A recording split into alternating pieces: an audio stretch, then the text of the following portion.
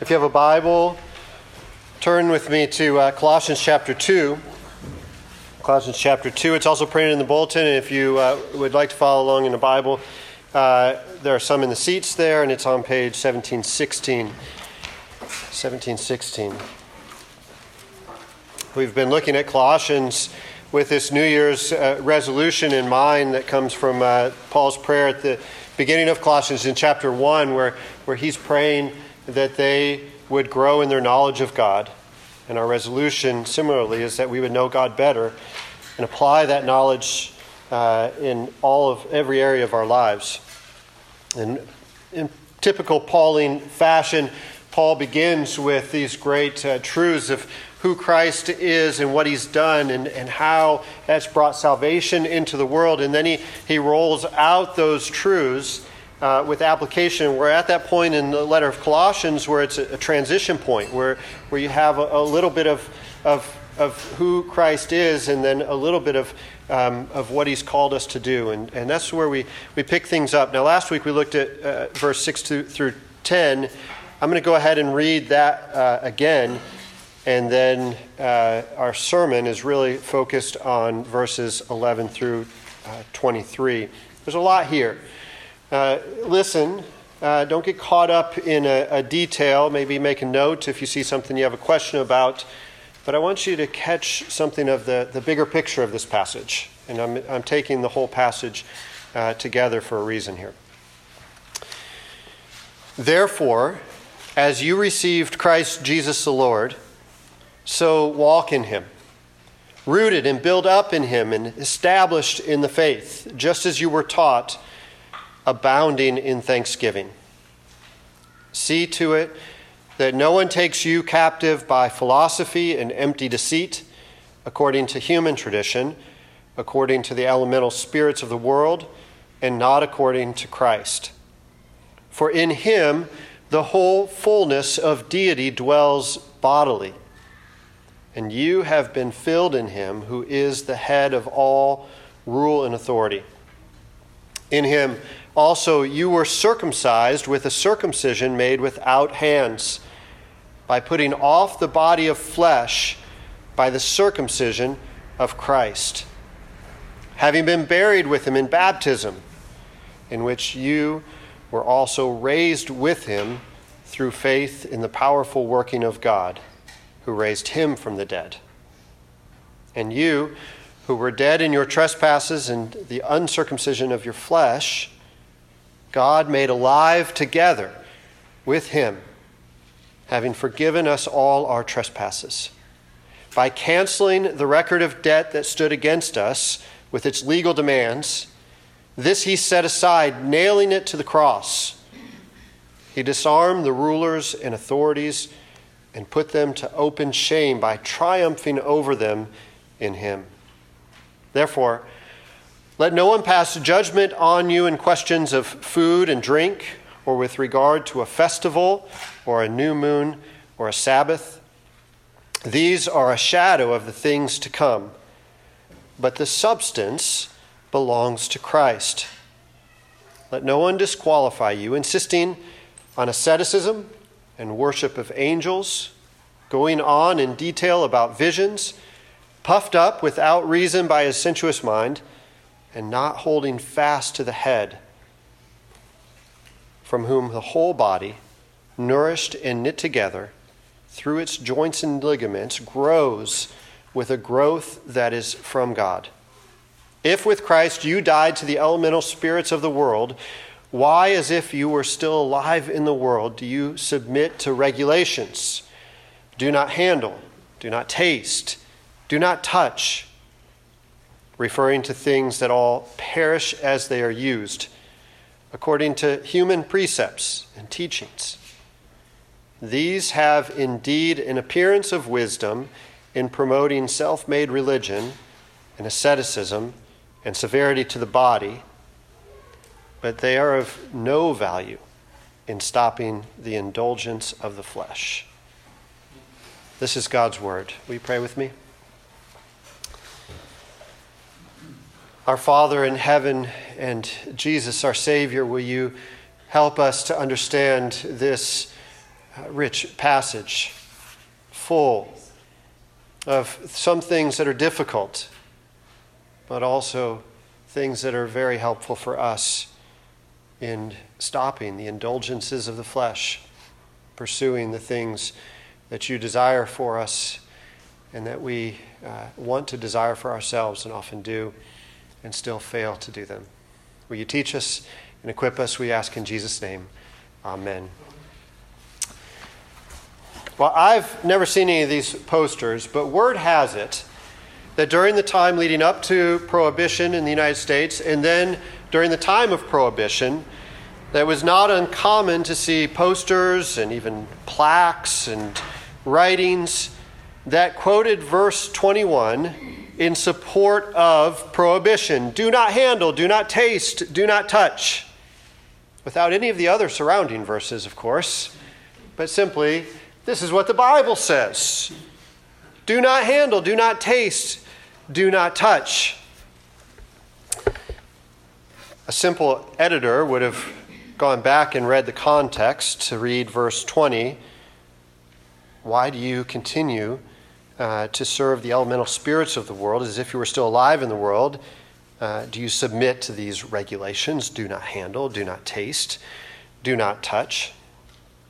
The problem is fairly simply resolved when it comes to prohibition and that question of alcohol. But the issue becomes a bigger issue, a more complex issue. When you think about these things as a whole, of course, Paul is talking particularly about questions of certain foods and drinks, but not just food and drink, but festivals that were regular religious, cultural festivals, sometimes surrounding a new moon or an event on the calendar, or a Sabbath, certain gatherings together, and other rules that seem helpful and ascetic, self-discipline applied in life. The questions of Christian liberty and being freed from these certain regulations, and yet knowing that some things are helpful and good, things in our own context, like celebration of Christmas, might be compared to a festival or a new moon, a calendar event, or celebration of Easter, or abstaining from certain foods during a time, fast, or even avoiding certain drinks, whether for health issues or even for practices of self-discipline or whatever. Questions broaden out even still more when you talk about Christian liberty and what we're allowed to do and take into our body and viewing different television programs or movies, or what kind of language we use in joking with one another. The questions of Christian liberty are all around us, and we see and are faced with these challenges over and over again, both when we interact with people who are outside the church and have certain practices and habits, but even inside the church. I don't think I even have to go into it at all for all of you to recognize how vast an array of practice exists among those who call themselves Christian. And the question presents itself, how much liberty do we have to do various things, and how much are we restrained or constrained by certain rules and regulations? Does Paul mean when he says, let no one pass judgment on you in questions of food and drink, and then let no one disqualify you, insisting on asceticism and worship of angels? And then, still more specifically, if with Christ you died to the elemental spirits of the world, why, as if you were still alive in the world, do you submit to regulations? Now, to look at this and to understand it in the context of this passage, I want to direct our attention to one verse in particular and then kind of build out from that. Because a lot of times when we come to this passage, it's tempting to get caught up into discussions on specific topics.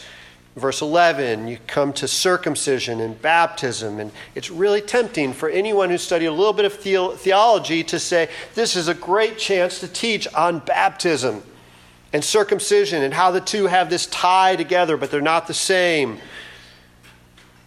But to do that is to miss the woods for a particular tree in this passage that's not necessarily the focus of what Paul is getting at in teaching. It's also tempting to jump immediately to Jewish food practices and kosher laws that exist today and comparing that with Old Testament food laws and what they mean and how they're a shadow of the thing to come. And we'll address that briefly.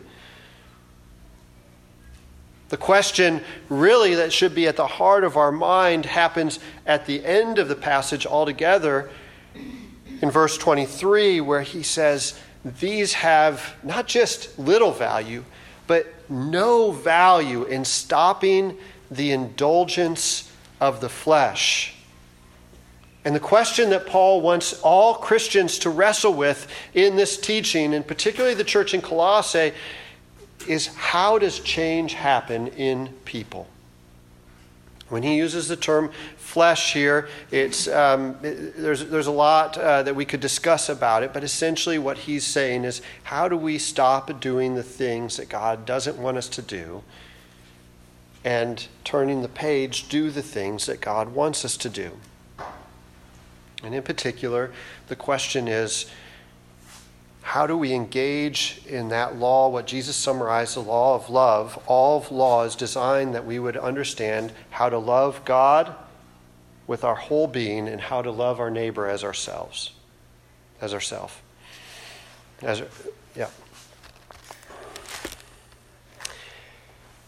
And what Paul does is he takes liberty and he points it back to relationship. Not necessarily in this passage per se, but it's there. But in the whole of the book of Colossians, and really through all the Bible, the question is framed in these terms. How does law help us to love God and others better?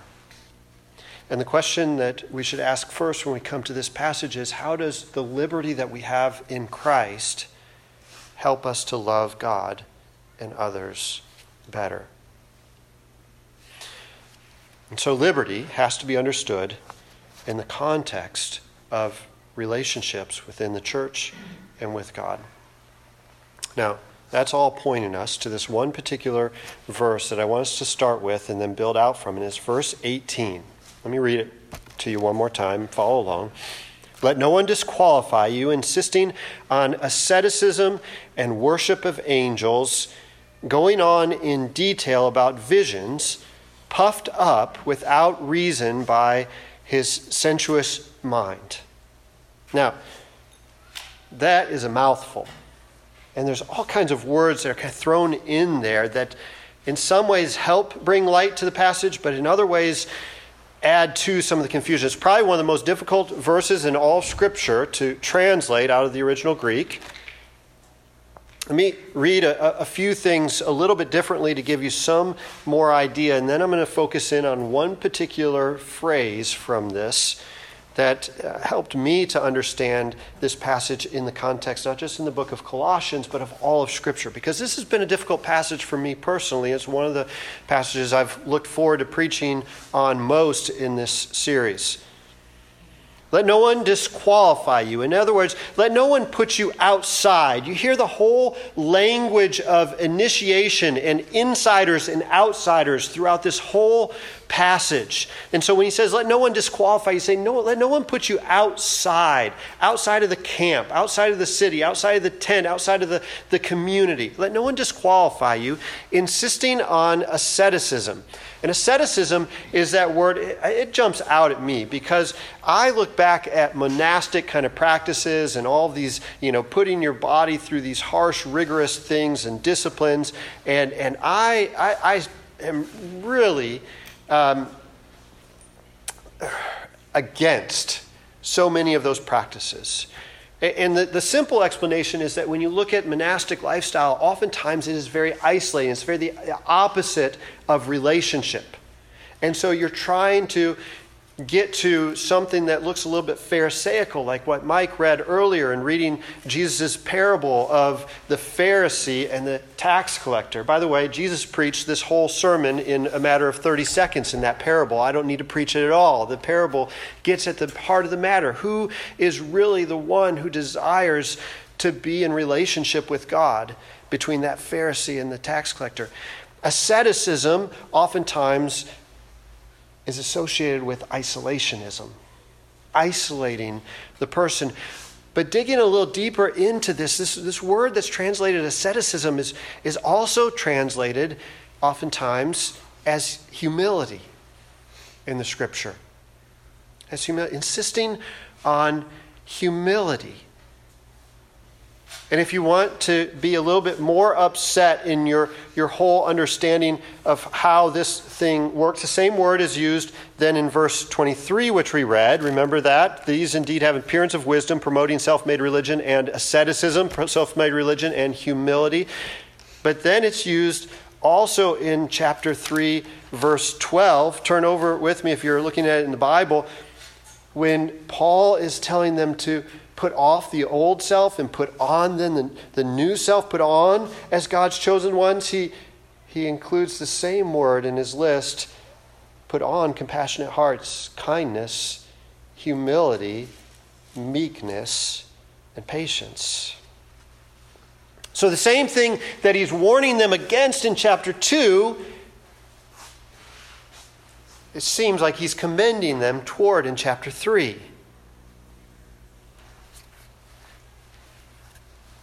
I'll just sit on that for a little bit, insisting on this humility and the worship of angels. Now, worship of angels is weird. I don't quite know. Most people are in agreement. They don't know exactly what this is. Is it actually worshiping or angels themselves, or is it the angels worshiping God? There was a lot of talk about angels in the time that Paul is writing, and a lot of engagement with angels.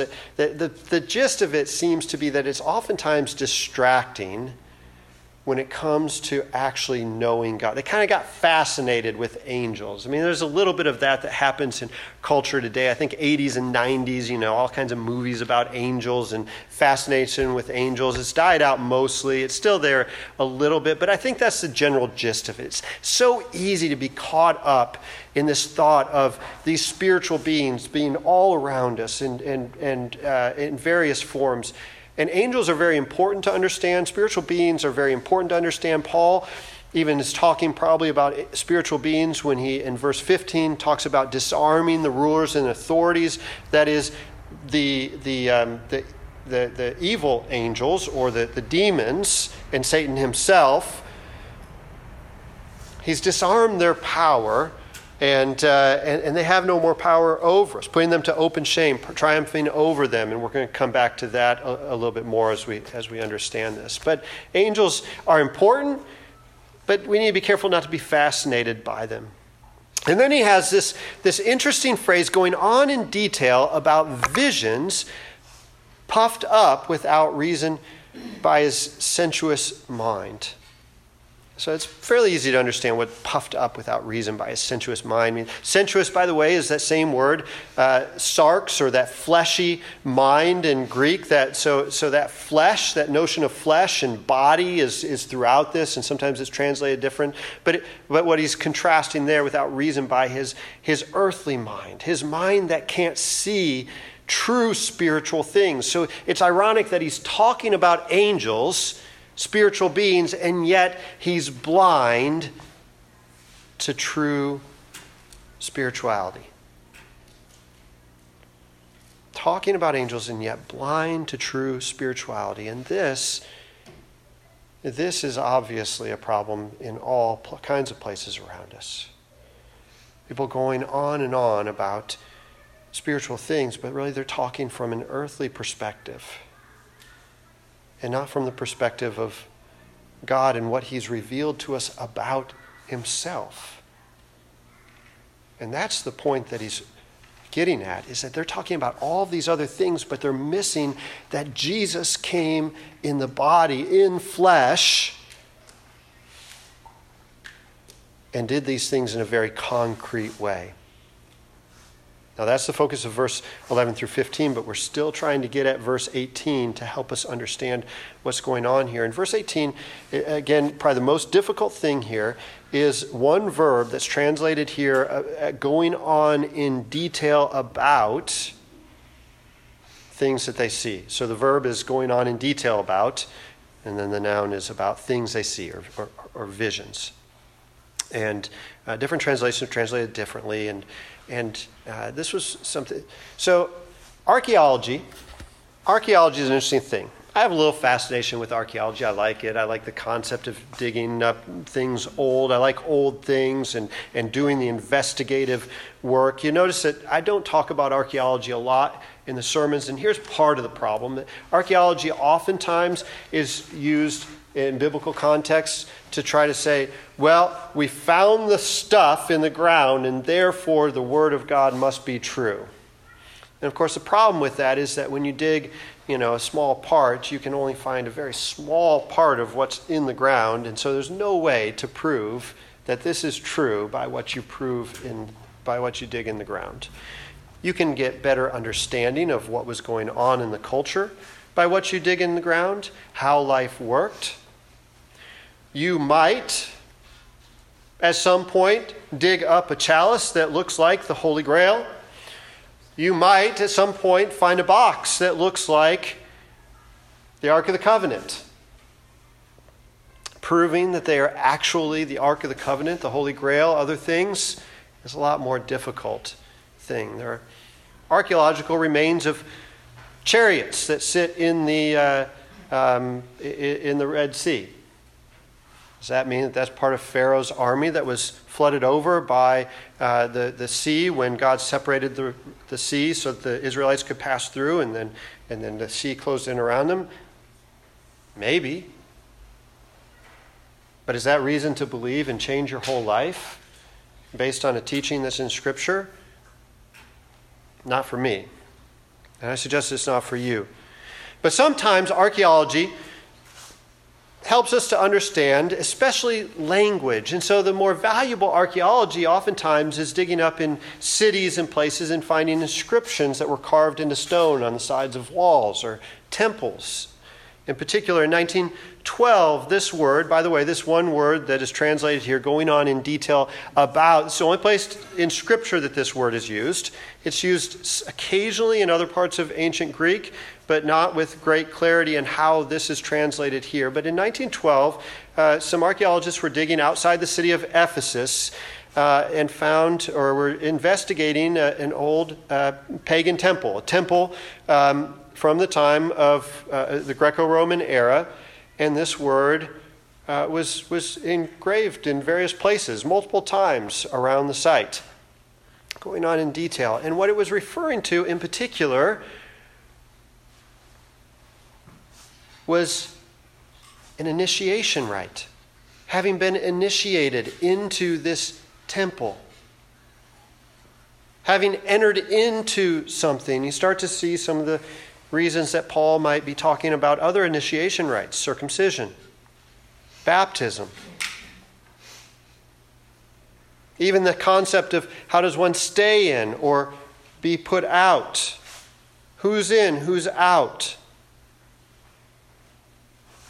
And in particular, in this case, people were, the language was describing this cult or this cultic practice around this temple that had a holy place, kind of like what the holy place is in the temple in Jerusalem that God describes, and they build a tent first and then a building where it's a holy place in the middle, and then kind of approaching with lesser holy places to communicate the holiness of God. If you think, by the way, that God is the only one who designed a temple like that, and then you come to other things, you say, wait, what does this mean?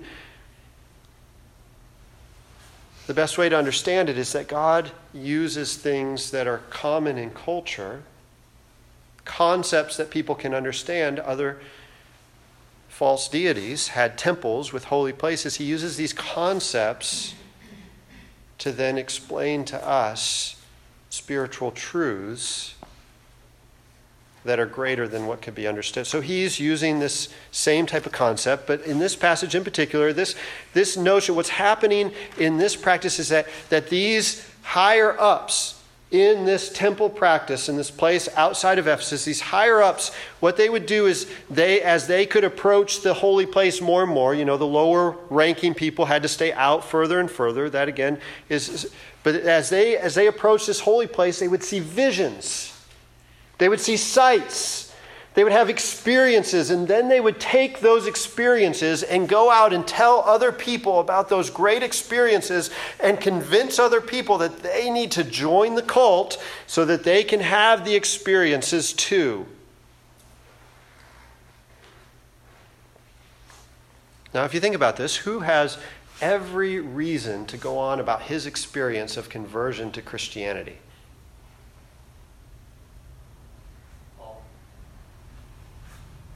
Yeah. He's on the road to Damascus. He's a Pharisee above all the others. He does everything right. He knows all the stuff. He's on the road to Damascus to kill some more Christians. And Jesus shows up visibly to him on the road and stops him. And then he blinds him. And Paul has to answer the question that Jesus asked him, "Why are you persecuting me? Why are you persecuting me, Saul?" Both names apply, by the way. It doesn't get renamed Paul, by the way. That's sometimes misunderstood. It's probably that he went by both Saul and Paul. So, Saul, why are you persecuting me? And Saul believes in Jesus, and he goes out and tells more people probably than anybody else in history about Jesus. Maybe with the exception of modern day media type things. But read through Paul's letters. How many times does he speak about his conversion experience on the road to Damascus? It's not part of his presentation. It's written in the book of Acts. It's described by Luke, a physician who Paul did train.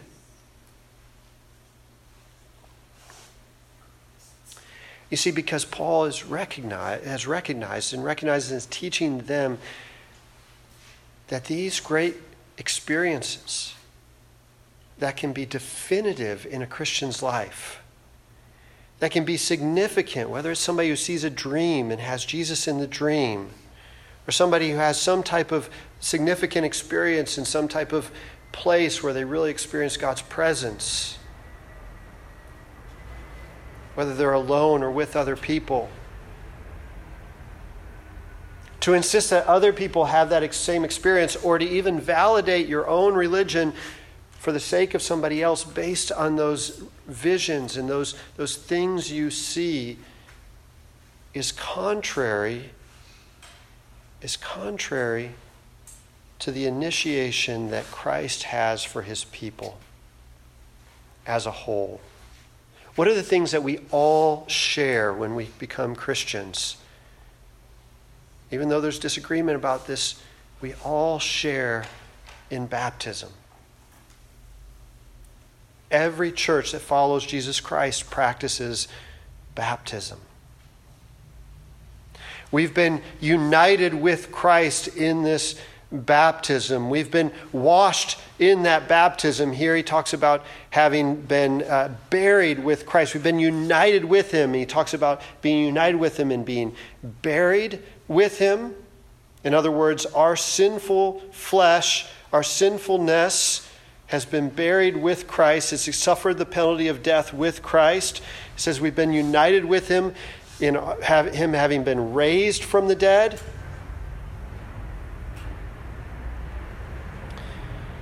He's talking about other initiations in the past. Circumcision. Circumcision, by the way, is something that is abrogated, along with some of the other things that are listed in here. Abrogated, finished when Christ comes. So it had been the initiation ritual for half of the population, and the other half kind of enjoyed the benefits of that other half is alongside of them. Paul says later in the letter, there is no longer any male or female, probably talking about how circumcision has been done away with, and now baptism is applied to both male and female. In that circumcision, he says, you putting off the body of flesh, and he goes on to describe that the circumcision that Christ does is to cut away the sinfulness of our hearts, of our lives. A circumcision made not with hands, but by God himself. And that circumcision, in verse 13, makes us alive together with Christ, him having forgiven all of our trespasses.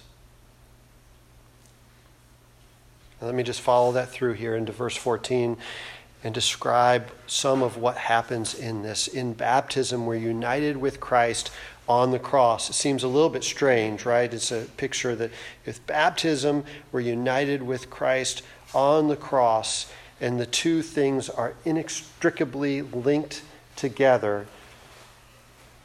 But here's what happens when Jesus hangs on the cross, and when we're united with him in this initiation ritual. Initiation rituals are important. They're significant. Jesus isn't saying, put it aside. It's a regulation. You don't need to do it anymore.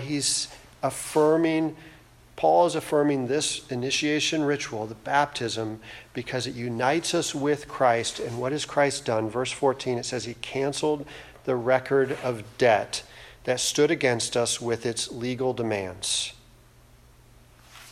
Now, I want you to think about who holds this record of debt. Now, this is a very physical, tangible kind of picture in the ancient world, much less so today. But if you owed somebody something, money, property, whatever, there was a handwritten record of that debt that the person to whom the debt is owed held.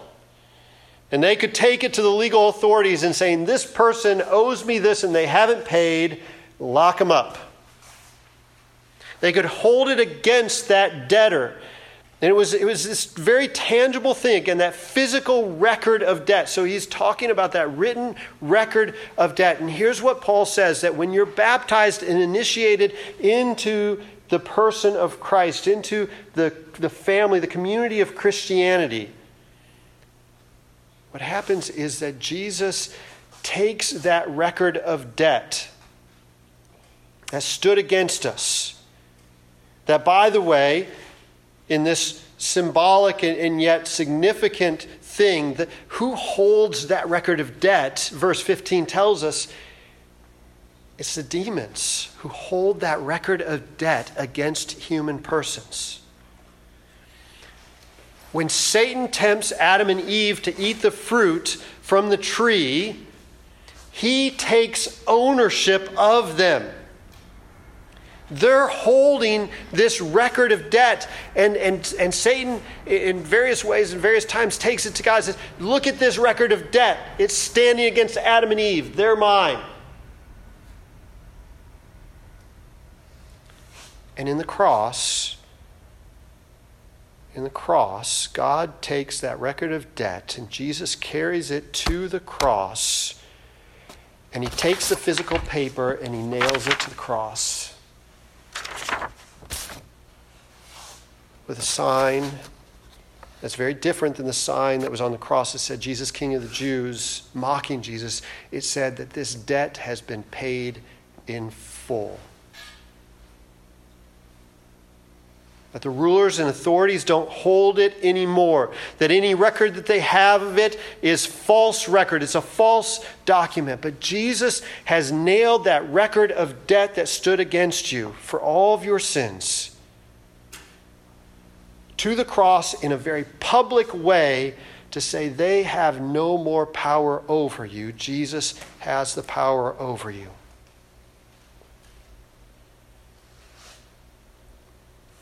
And then he goes on to say, by triumphing over them in Christ, he's saying this was all done publicly. When Jesus raises from the dead, what he's doing is symbolically like what an ancient army general king would do after a victory.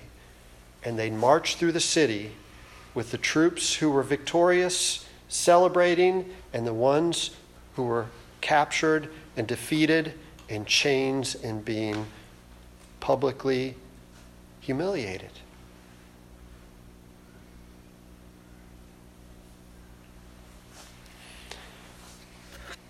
Now, what Paul is saying, let's tie this stuff together and kind of draw it together, because these are a lot of various concepts, but you can see how Paul, the idea here is getting at first this question of initiation. How does initiation happen? He's got initiation on his mind. But then he's also considering these two other questions. How does one stay in, belong? And then more significantly even still, how does one grow once they're in? How does life continue to improve?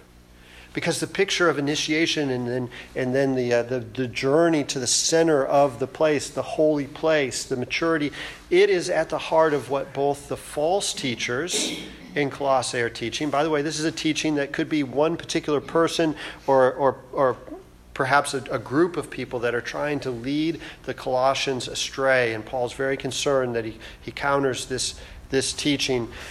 They are promoting the same kind of concepts. How does one get in? How does one stay in? How does one act or mature once they are in?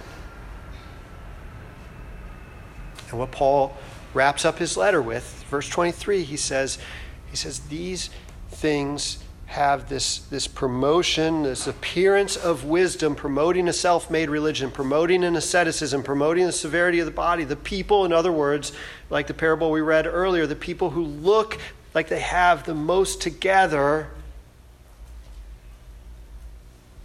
actually have no power to stop the indulgence of the flesh. Now, indulgence of the flesh is really a sermon topic for what will probably be next week, and it gets into more than just what you think. He says, verse 5, put to death, therefore, what is earthly in you. In Galatians, he uses the term, the works of the flesh. So he's clearly got this concept of flesh. Put to death sexual immorality, impurity, passion, evil desire, covetousness, which is idolatry. And he goes on and then continues with his list in verse 8. Put them all away. He continues with the list. Anger, wrath, malice, slander, and obscene talk from your mouth. Do not lie to one another, seeing that you've put off the old self with its practices, put on the new self, which is being renewed in knowledge after the image of the Creator. The things in contrast that he gets at are those things that we read earlier that include humility, compassion, genuine love for one another, willingness to forgive one another, all of these relational terms. And I hope that you're seeing in this that relationship is so much at the heart of what true spirituality is, of what true religion is. And so the practice of disciplines, so much that they pull you out of the world, are more a following of the false teachers of Colossae than the practices of discipline that engage you all the more in relationships with believers, with fellow brothers and sisters in the church, but also with those who are outside the church, those who we've been called to share the good news of the gospel with, that God has canceled the record of debt, not just for us, but for anyone who would call in the name of Christ. For anyone who's identified by these marks, the mark of baptism, by a true faith. Not to say that there aren't false practice, there aren't those people who've been baptized who have no genuine faith. Of course there are.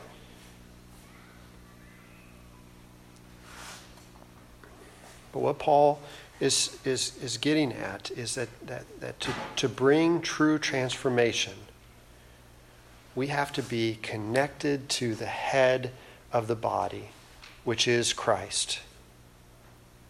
That's in verse 19, by the way. Holding fast to the head, from whom the whole body, nourished and knit together through its joints and ligaments, I mispronounced that this morning as well, the same way. Joints and ligaments, grows with a growth that is from God. You see, where is power to transform lives? Where is power to stop doing the things, not just that God wants you to stop doing, but the things that you want to stop doing, that you feel like you have no power to stop doing, the things that I don't want to do, I do, Paul says in one of his other letters.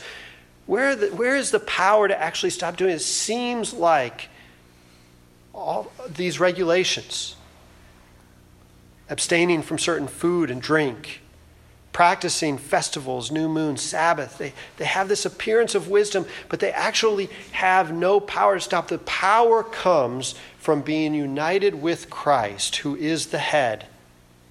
And with that power comes a growth in both understanding and practice that can truly change not just your actions, but your desires.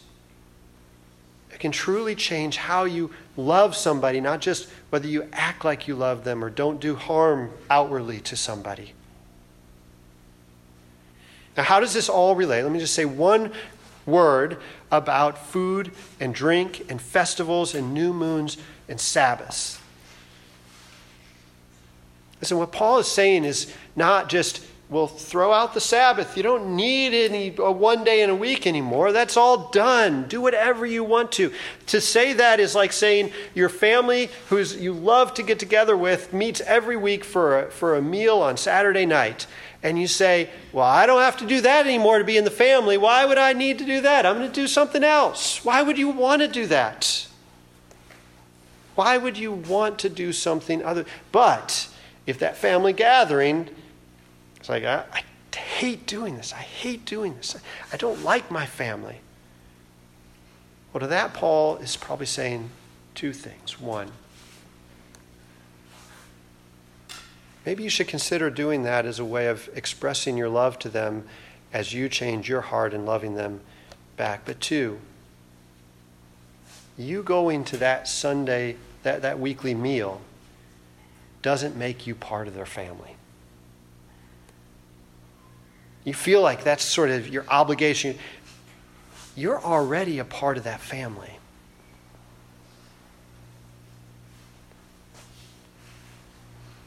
Now, what you need is to understand what being a part of that family means. What you need in the Christian family is to understand what being a part of the family of God, by the way, it's dysfunctional at times too, but what being a part of the family of God means. And part of learning that is to gather together at various occasions, various days. We're not called to pass judgment on whether you do it or don't do it, but to look at the food and drink and the festival, the days, the Sabbaths in a new way. That because of the liberty that Christ has given us, it gives us a way of looking at these things, not everything, but certain things that God has given us. We say, this is a delight to do. This is how I stay in relationship with other people in the Christian community, in the Christian family. This is how I take care of my physical body that God has entrusted to me and that He cares about. The practice of true spirituality isn't trying to escape the body. It's interesting that Paul even uses the concept of shadow because, of course, he's drawing on some Platonic thought where for Plato, the physical was a shadow of the spiritual. But for Paul, the spiritual impacts everything around us and gives new meaning and value to the physical and the spiritual. That's a good place to draw it together, and I'll probably draw back to this passage some more as we continue to look on of what it means to be transformed. But I hope that just in seeing some of this passage that we can kind of back off of the typical, stereotypical debates of legalism versus liberty and how all those, and understand this passage more fully in what truly gives the Christian power to change and how Christ is at the center of that, and we can never be disconnected from Christ. Let's pray. Father, Your word is, as the Apostle Peter said, oftentimes difficult, or especially the letters of Paul can be difficult to understand. And yet, you have given us your Holy Spirit and the wholeness of your word to explore the depths of what you've revealed to us for our whole lifetime, knowing that we can never probe the full depths of that. Will you help us to understand your word? Help us to know you better and apply that knowledge to every area of our life. We pray in Jesus' powerful name. Amen.